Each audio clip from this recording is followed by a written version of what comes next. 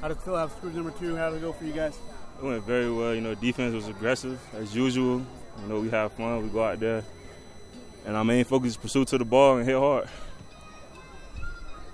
Just a lot of competition out there in the defensive line right now. A lot of guys playing well, making an impact. How much is that just kind of just motivating you for practice you basically have to go out there and play your best. Every day, we do have a lot of competition in the D-line room, but that just motivates every single one of us to come out every day and just go hard, try to win that number 1 spot.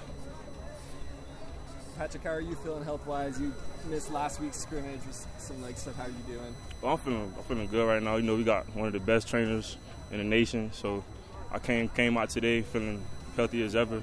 Had a great day. I'm ready for the season.